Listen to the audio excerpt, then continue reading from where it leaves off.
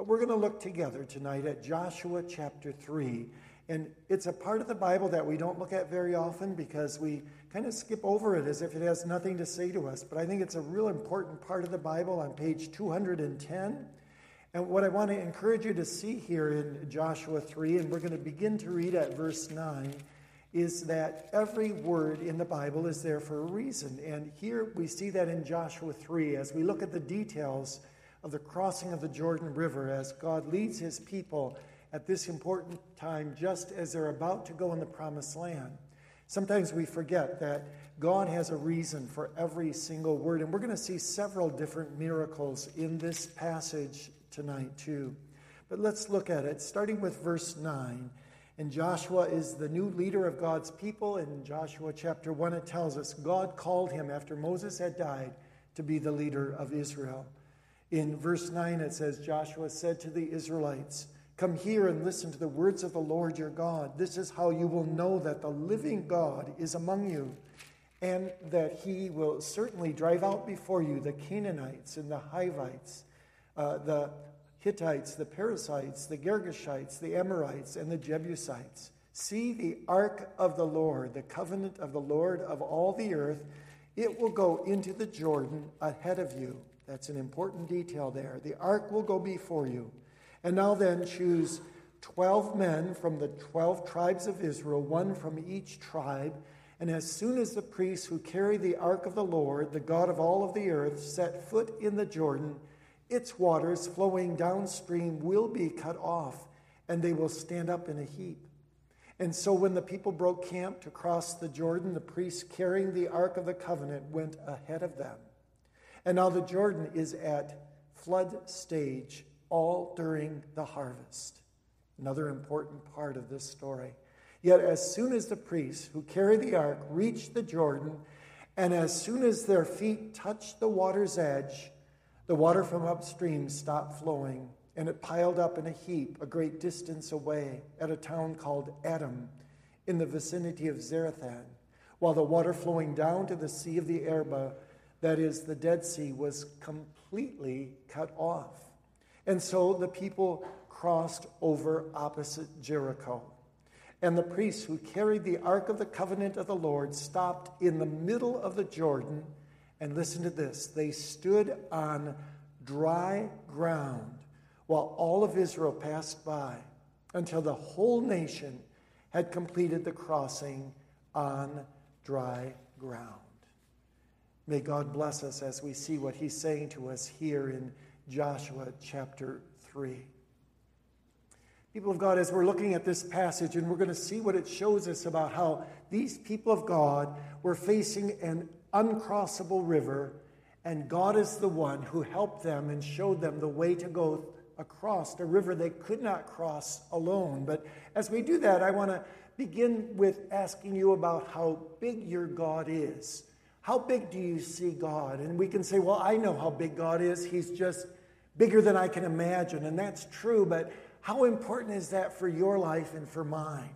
And to think about that this evening, I want to start by telling you about two men who started a new company that was an internet search engine company. And some of you will know what the term is for this new company because they thought, well, what will we name our company? It's one that we expect to just get bigger and bigger and bigger and just kind of explode in what it does.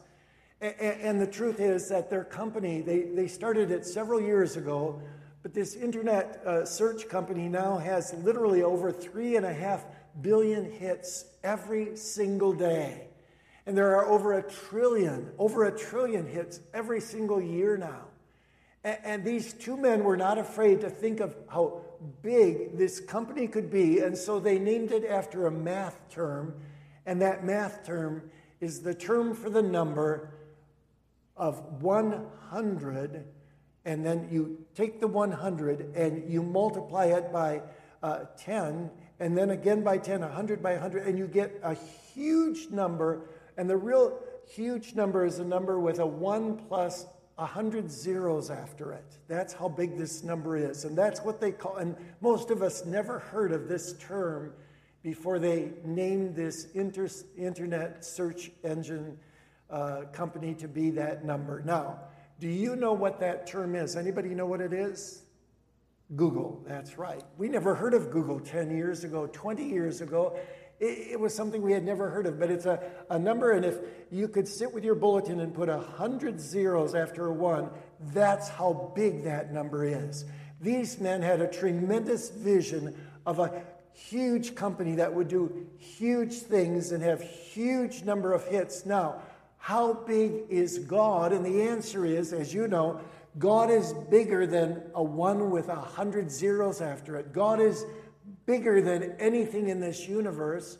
And the fact is that God is so big that he can do what's impossible for us to do alone.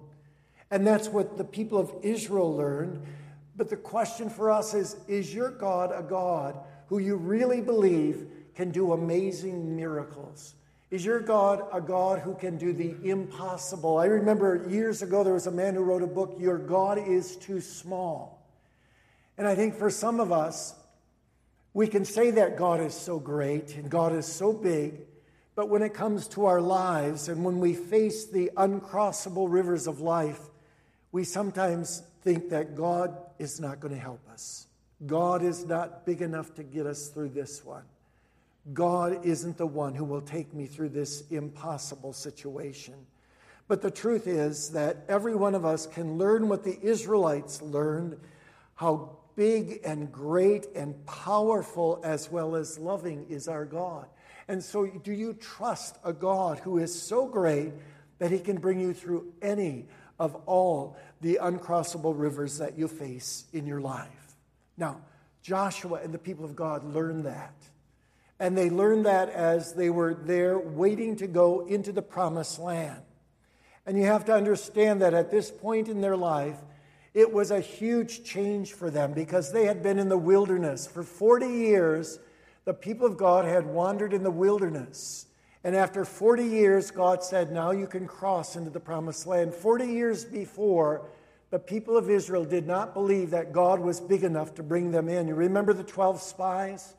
One representing each of the 12 tribes of Israel. And there were 2 spies that went into the land, and they were to go there to see what God was going to give to them. And Joshua and Caleb came back, and they said, God will give us the victory over all those enemies. God will give us the land he promised. Let's go in.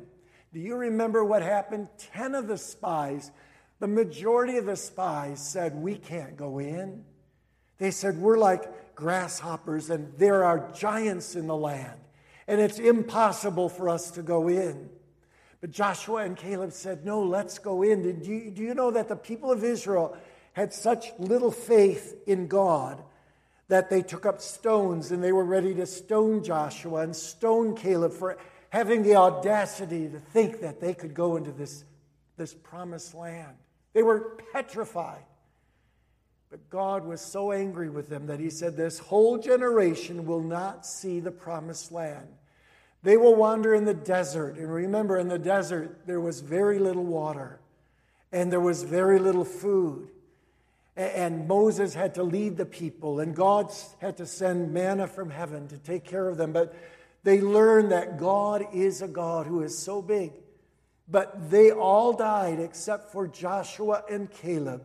And they were allowed to lead the people into the promised land here. And Joshua had that faith. He had that faith that God would lead them. He had that courage to go on. And God told him, be strong and have courage. Don't be afraid. And God says it in chapter 1 3 times. Be strong and be of good courage. Don't be afraid. And he says it again because Joshua had to learn that God would give him the ability to bring the people into that promised land. So here they are now, and they're facing the river. And the river is at flood stage, it says here. And that's an important detail here. It's at flood stage. Verse 15 tells us that. And there in that part of the world, there was water that would flow in the Jordan. And at certain times of the year, when the snows would come from the mountains, Mount Hermon and other mountains, it would just swell so that this river was huge. It was one that they could not cross in their own power and their own strength. The river was a barrier without the Lord. It was uncrossable to them. And you think, well, couldn't they swim across that river? And perhaps some of them could, but not the babies, and not the children, and not the older people, and not those who were crippled, and not the animals, and not the carts with all the things that they had. And so it was only by the grace of God that they could cross this river that was at flood stage, the Bible says. So they were facing this uncrossable river, and they had no way to get across in their own strength. But as they stood there, they wondered what they would do, and Joshua tells them exactly what to do. As the flood stage was so great and so deep and so wide, how would they cross? Now, some of you know what it's like to be in a flash flood. I remember so well July 3 of 1993, the day that our son was married in Edgerton, Minnesota. It was a summer when the fields in that area, they were flooded again and again. But on the day of my son's wedding, we were not staying in Edgerton. We were staying in a place called Worthington, Minnesota. And the wedding was to be at 3 o'clock, and at about 10 o'clock in the morning, the sun was shining. It was a beautiful day like this morning. And we set out with 3 different cars, 3 different vehicles to go to Worthington, several miles away, or from Worthington to Edgerton. And as we started out, it got darker and darker. And pretty soon as we got onto some hills and valleys that were there that were around the town called Leota, Minnesota, all of a sudden, it just started to pour rain. The fields were so saturated with rain that as the rains just flooded down, all of a sudden we were in a van, and we could feel our van just sliding to the side of the road and toward the ditch. Our van made it through the waters. My son was driving my car, and it was flooded. The engine was flooded, and the guys had to get out of that car, and they had to push it through because as you came down, the waters were pushing the car all the way to the side of the road and close to the ditch, and the car wouldn't drive anymore. But they were managing to push it through, and they got through the waters. There was a third car. It was a little Chrysler LeBaron, and it was one that one of my son's friends who was standing up for him had rented in Grand Rapids, Michigan. It laid very low. It tried to get through the waters as we were on the way to the wedding, and it stalled and would not start again. It was totaled there on the side of the road. But the scary part is that when you're in flash flood waters, all of a sudden they come, and you have no preparation for it. And there's nowhere else to go but to try to get through them, to keep going. And then when we finally got to the church, and my son, I can still see him during the ceremony just shaking, not because he was getting married, but because we had just gone through this flash flood. And he was just shaking there because it was an unbelievable experience. All of a sudden, the waters can come, and they're rushing by, and you know that danger is right there. That's what the people of Israel faced here. They had no idea how they could get through these waters that were at flood stage, it says. And only by the power of God could they ever cross the Jordan River. And so what happened is that Joshua told them, this is what you must do. If you're going to cross the river and we're going to enter the Jordan. And now remember, they could see the promised land. They could see that land that God had said, it wasn't a desert, it was flowing with milk and honey.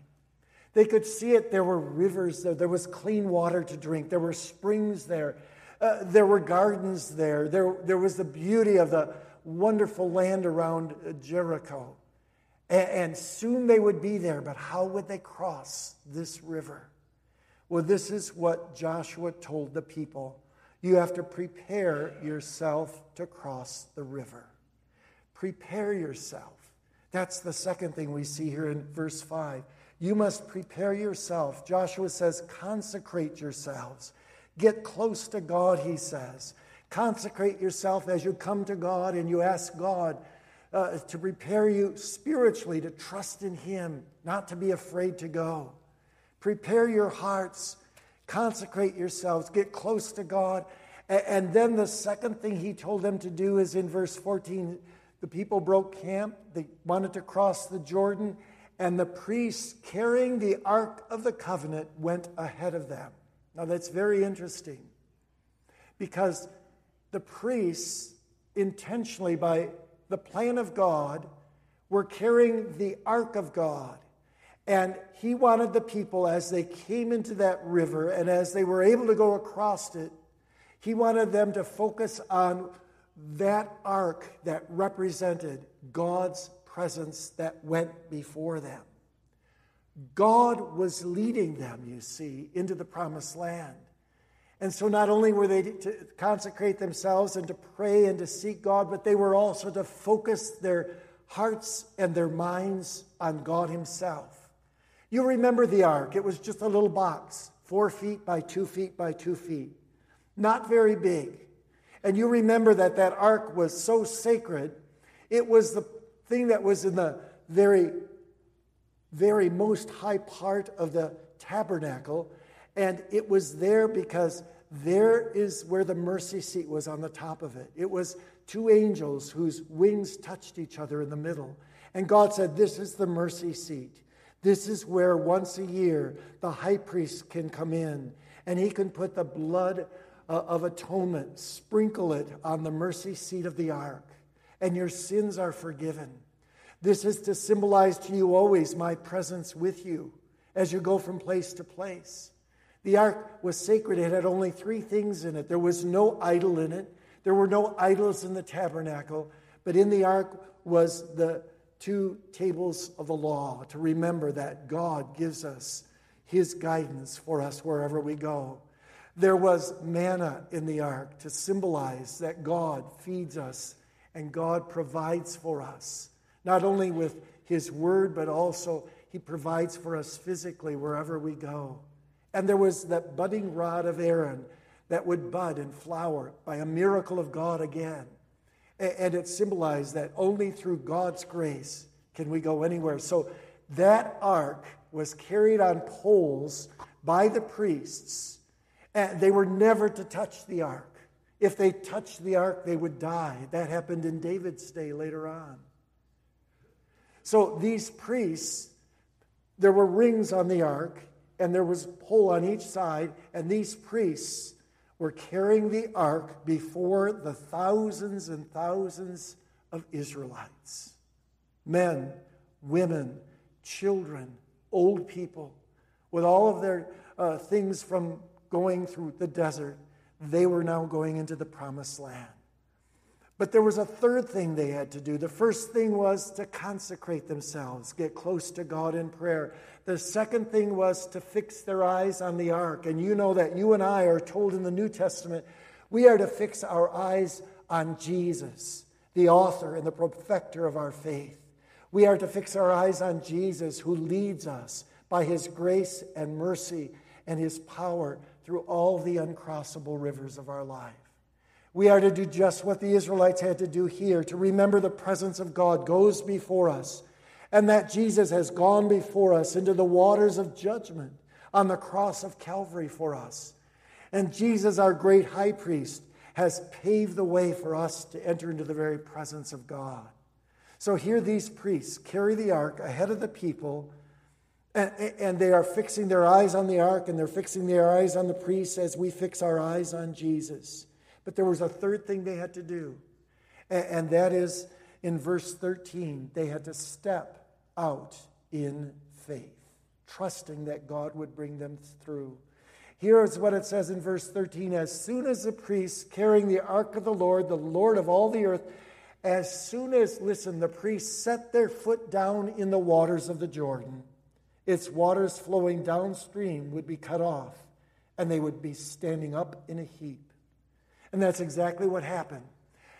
Can you imagine the faith that it took for these priests to bring that ark to that point where now they're stepping down into the waters? And remember, it's at flood stage.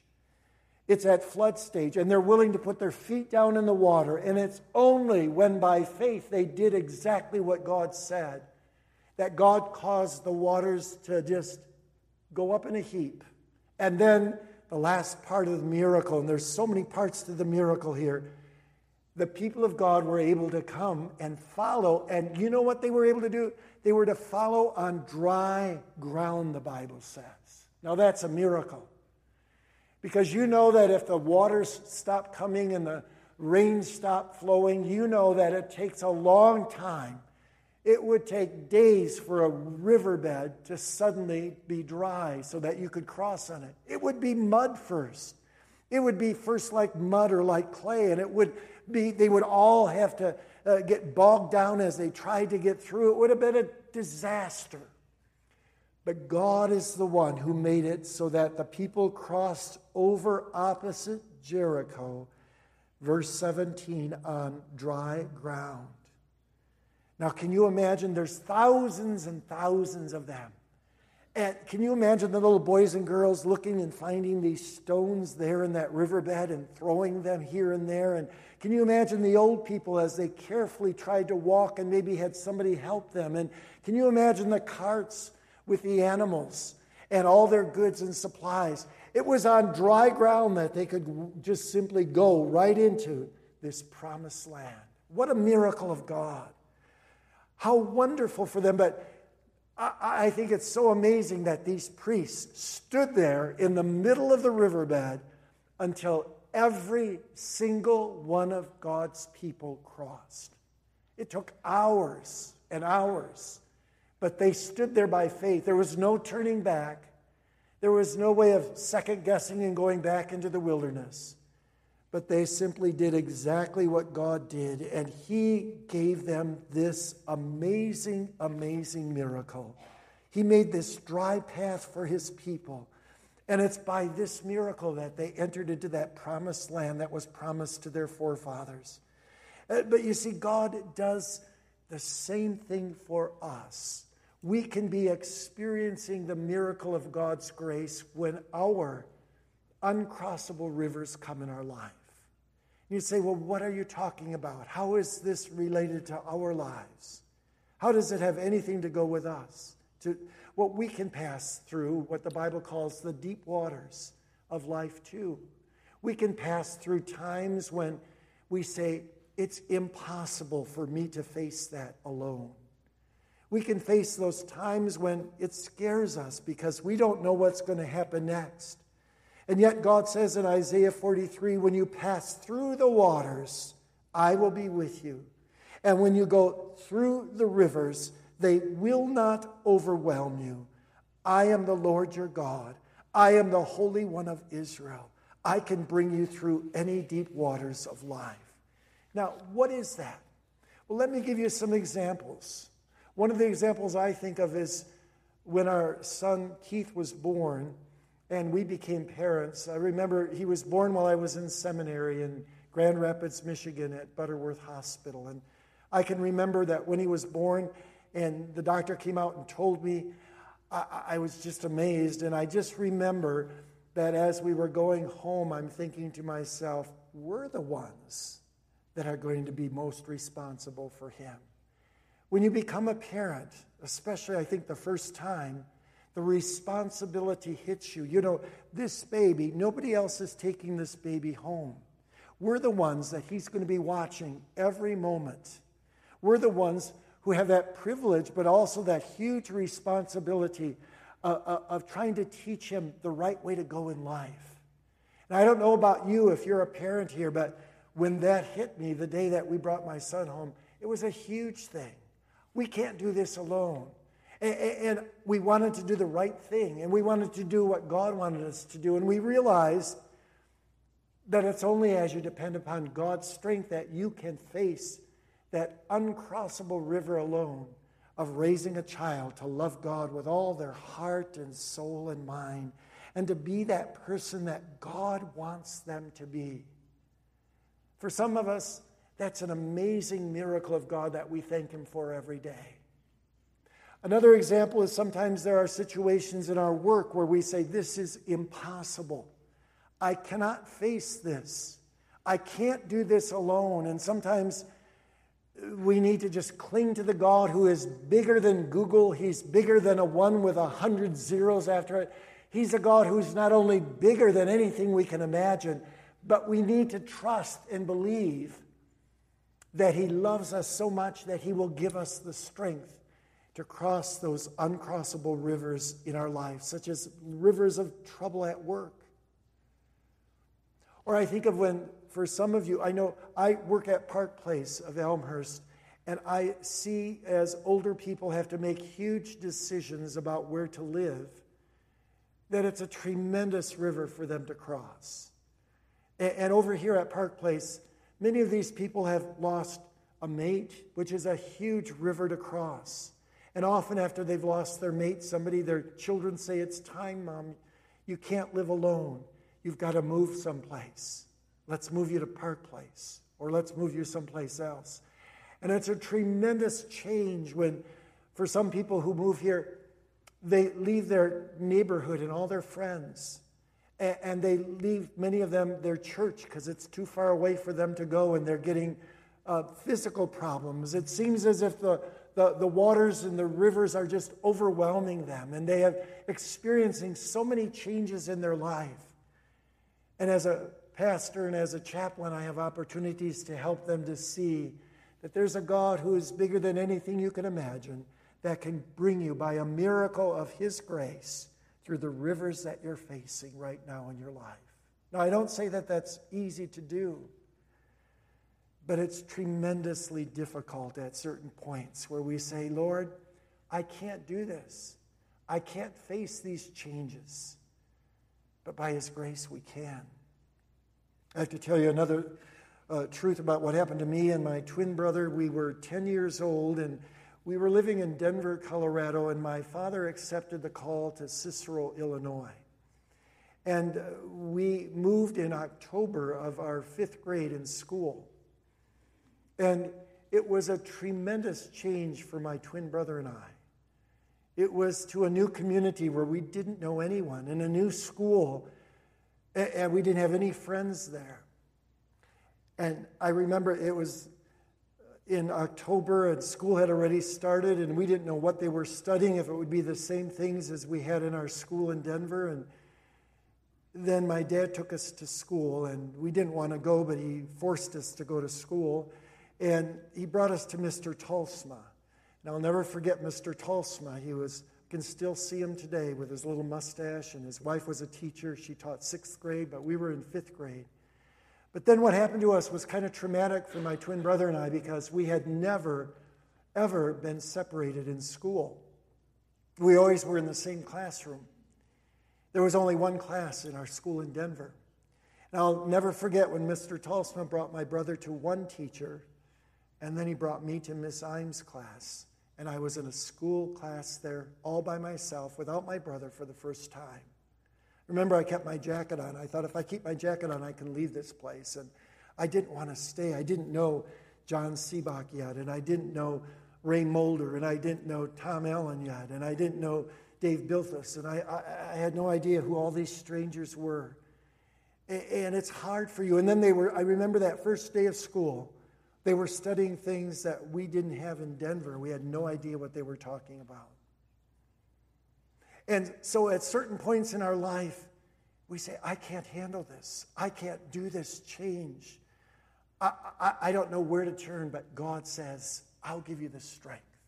God says, "I'll lead you through those impossible rivers that you can't cross alone. I'll give you the grace to do that."